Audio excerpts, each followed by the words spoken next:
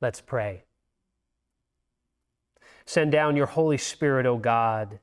Tear open the veil of heaven and speak to us as your beloved children through the Scriptures, that we may hear and believe the good news of your word made flesh. In Jesus' name we pray. Amen.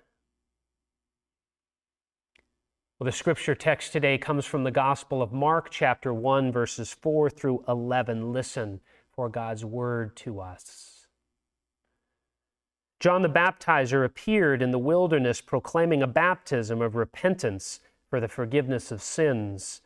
And people from the whole Judean countryside and all the people of Jerusalem were going out to him and were baptized by him in the river Jordan, confessing their sins. Now John was clothed with camel's hair, with a leather belt around his waist, and he ate locusts and wild honey. He proclaimed, "The one who is more powerful than I is coming after me. I am not worthy to stoop down and untie the thong of his sandals. I've baptized you with water, but he will baptize you with the Holy Spirit." In those days, Jesus came from Nazareth of Galilee and was baptized by John in the Jordan. And just as he was coming up out of the water, he saw the heavens torn apart and the Spirit descending like a dove on him. And a voice came from heaven, "You are my Son, the beloved. With you I am well pleased." This is the word of the Lord. Thanks be to God. Well, this is my first time preaching in the new year, so let me begin by wishing you a spirit-filled and thriving 2021. Like so many of you and so many around the world, I was delighted to see 2020 come to an end. I had never lived through a pandemic before. Thank you, 2020. And then there were the other issues and challenges of last year. Racism vividly on display in the George Floyd killing, wildfires that threatened and filled the skies with smoke, reminding us of the ecological crisis. You know it all. You were there in 2020. At our Christmas Eve 7 p.m. worship service, I love what Jennifer Stetson texted to my wife, Jill. The Stetson family was watching the 7 p.m. service from their car parked in the Knox parking lot. The service was projected on the big blow-up screen we'd brought in for the occasion. Jill and my daughter Lucy were watching from their car. For the 7 p.m. service, right as Annalise was displayed up on the screen reading a children's storybook about the shepherds, the projection went dark, the lights went out, and the blow-up screen collapsed to the shock of all in attendance, including me. This was all due to an overloaded electrical circuit, a problem we were quickly able to remedy. But watching all this from the parking lot just after the screen collapsed, Jennifer shot Jill a text that simply read, 2020, Lord have mercy, 2020. So I don't know about you, but I woke up January 1st, 2021 with a deep sense of relief. We'd made it through, I told myself. Sure, all the problems of the world were not solved, far from it. But with the news of the vaccine and other promising signs of change for the new year, I thought, welcome 2021. Then last week, I saw the news of ICUs filling up and of doctors even having to ration oxygen. I saw and felt the social isolation of this ongoing quarantine hit me like a punch in the gut. Then on Epiphany, January 6th, my daughter's birthday, I looked with horror, as so many of you did, to see our nation's capital stormed by rioters, believing a false narrative that the losing presidential candidate was actually the winning candidate. And I feared for our nation that struggles with common ground on what separates fact from fiction. New year, new issues, new anxieties, new struggles to face, and we are still weary from 2020. So how do we approach 2021? Here it is, upon us and clearly full of its own struggles to confront and opportunities to be God's faithful people. What mental model might we hold as Christians to frame the journey before us? How might we imagine God's call to love God and neighbor in this new terrain of 2021? Well, as we look to the new year, let us first do what so many Christians all over the world are doing this Sunday. This is Baptism of the Lord Sunday. Let us look to how our Savior faced a new year, a new ministry, in fact, that He had before Him full, as it would be, of challenges, struggles, and opportunities. Let us see how Jesus faced that challenge. You may have noticed that in Mark's Gospel, the story of our Savior's life, it begins with His baptism. Baptism is where Jesus enters the scene according to Mark's Gospel. And it happens before His public ministry, all the healing, teaching, feeding, reconciling, storm stilling, evil spirit exorcising work lay ahead of Jesus. But before diving into all of that, look at what He does. He goes down to the Jordan River and gets baptized by John. He doesn't burst on the scene as if He were founding a whole new religion with no concrete ties to the Jewish faith of that people's past, His people's past. No, He steps into this renewal movement in first century Judaism led by John the Baptist. Now, John himself is not without precedent in the story of the people of Israel. John is painted in the unmistakable colors and hues of Elijah the prophet. John has the clothes of Elijah. He has the diet of Elijah, living as Elijah often did out in the wilderness. And John does what the Hebrew prophets like Elijah so often do in Scripture. From out in marginal, liminal wilderness spaces, they call a people, and their rulers especially, to repent. Repentance means to turn or change direction. To repent means to recognize you've been going the wrong way and turn towards the right way. It was a call to turn from idolatry and greed and oppression and turn to the way of God's commandments, God's shalom, God's justice, mercy, and love. Did Jesus personally have sins to confess when He went down to the river? Well, in Mark's Gospel, Jesus is portrayed as forgiving sins, not committing them. And the book of Hebrews proclaims that Jesus Himself was without sin. But by being baptized in the Jordan River, Jesus is still even as one without sin, stepping into that great prophetic tradition of God's people. And God's people again and again in the Hebrew Scriptures are called by the prophets into this journey of turning or changing, repenting, and knowing God's restoration. Jesus steps into the river of that great old tradition of the Jewish people. He joins them in this public display of repentance in the wilderness. It would be a life Jesus called others to in His public ministry, proclaiming, "Repent, for the kingdom of God has come near." But even as Jesus steps into that rich old tradition of the Hebrew prophets, it's clear in today's text something new is arriving with Jesus as well.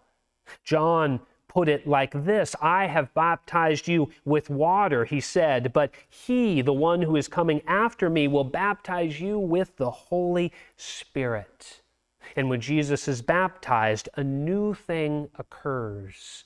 The very heavens open, the Spirit descends like a dove, and a voice proclaims, "This is my beloved Son, with whom I am well pleased."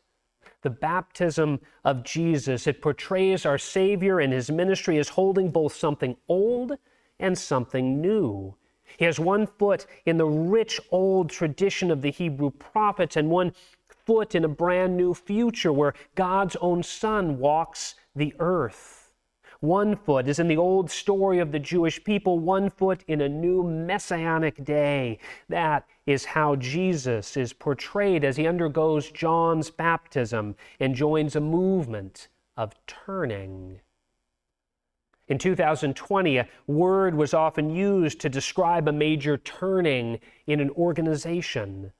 I first heard this word used by a congregation member back in May or June of 2020. This member said to me, "Matt, it seems like Knox has really pivoted." This member sounded positive, and so I took the statement as a compliment, but I was not yet familiar with the term pivot, at least as it is used in business language. When I heard pivot, I thought of that point or area around which something turns. I imagined a dancer where if they pivot, it means they turn. I thought he meant Knox had turned or changed, and we certainly had in 2020, shifting in our ministry and mission from an in-person to a remote format, and tried to do that faithfully and creatively. I thought this member simply meant we'd change to face this new day. But I've since learned the term pivot implies not simply a turn, but a turn where one foot moves while the other stays planted. About a dozen years ago, Eric Ries wrote a piece about startups called Pivot, Don't Jump to a New Vision. Ries used the image not of a dancer, but of a basketball player. When a basketball player pivots, she or he keeps one foot firmly on the ground while the other foot moves to address new threats and look for new opportunities. Ries argued a good startup is like that. It keeps one foot planted in what the organization has done well in its past, but with the other foot, they turn. One foot planted, one foot changing. That's pivot in business terminology. And that kind of turning seems to me a helpful way to understand the ministry of Jesus as we see it inaugurated in today's passage. Jesus has one foot in the Jewish prophetic tradition of repentance and renewal, but he has another foot stepping into brand new terrain where God's own Son walks the earth. But the Christ pivot, the kind of pivot we undertake as his followers, it has this quality that other organizations do not. The Christ pivot has the Holy Spirit. When Jesus was baptized, you recall water not only fell over him, but the Holy Spirit descended like a dove. John described the ministry of Jesus as baptizing people with Holy Spirit. A pivot for those of us who follow Jesus, a pivot for those of us who have died with him to our sins and risen with him to new life, a pivot for those of us who are joined with him by faith is a pivot in the Spirit. It's a pivot where we don't change for our own personal benefit or success. It's a pivot where we change, or rather are changed, by the Holy Spirit to glorify God and to love others. We turn where the Spirit leads us, and by the Spirit's power, we turn to God and God's commandments. We turn from sin, and we do it by God working in us by the power of the Spirit. A Christian pivot is not simply a change or even a rooted change where one foot is planted and the other moves. Christian change is pivoting in the Spirit. Pivoting in the Spirit, that's our call in 2021. The new year will clearly hold struggles aplenty, so let's face them, pivoting in the Spirit. One foot in the rich tradition of the church that has gone before us, one foot in the new church we are becoming, and all of that change and movement done by the power and prompting and in the direction the Holy Spirit leads us in. We have a challenge ahead of transitioning from remote ministry to some mix of remote and in-person.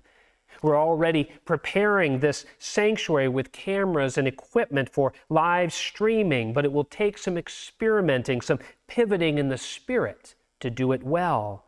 We want to ensure those who attend in person and attend remotely can both be vibrant participants in a common worship life of this congregation. Our session has said in 2021, we'd love to see our church invited more deeply into the rich and rewarding work of our justice teams, addressing immigrant issues, housing issues, sustainability concerns, and racial justice. This calls for pivoting in the Spirit. We've said as a session, we'd love to see more people knowing the sense of belonging you can have by participating in one of our small groups. And we'd love to see more people who are currently outside the Knox community welcomed warmly into the Spirit-filled life in Christ we know together, a life we would love to share. All that calls for some serious pivoting in the Spirit in 2021, staying planted in who we are, but shifting to become something new God is calling us to be, and all by the power of the Spirit.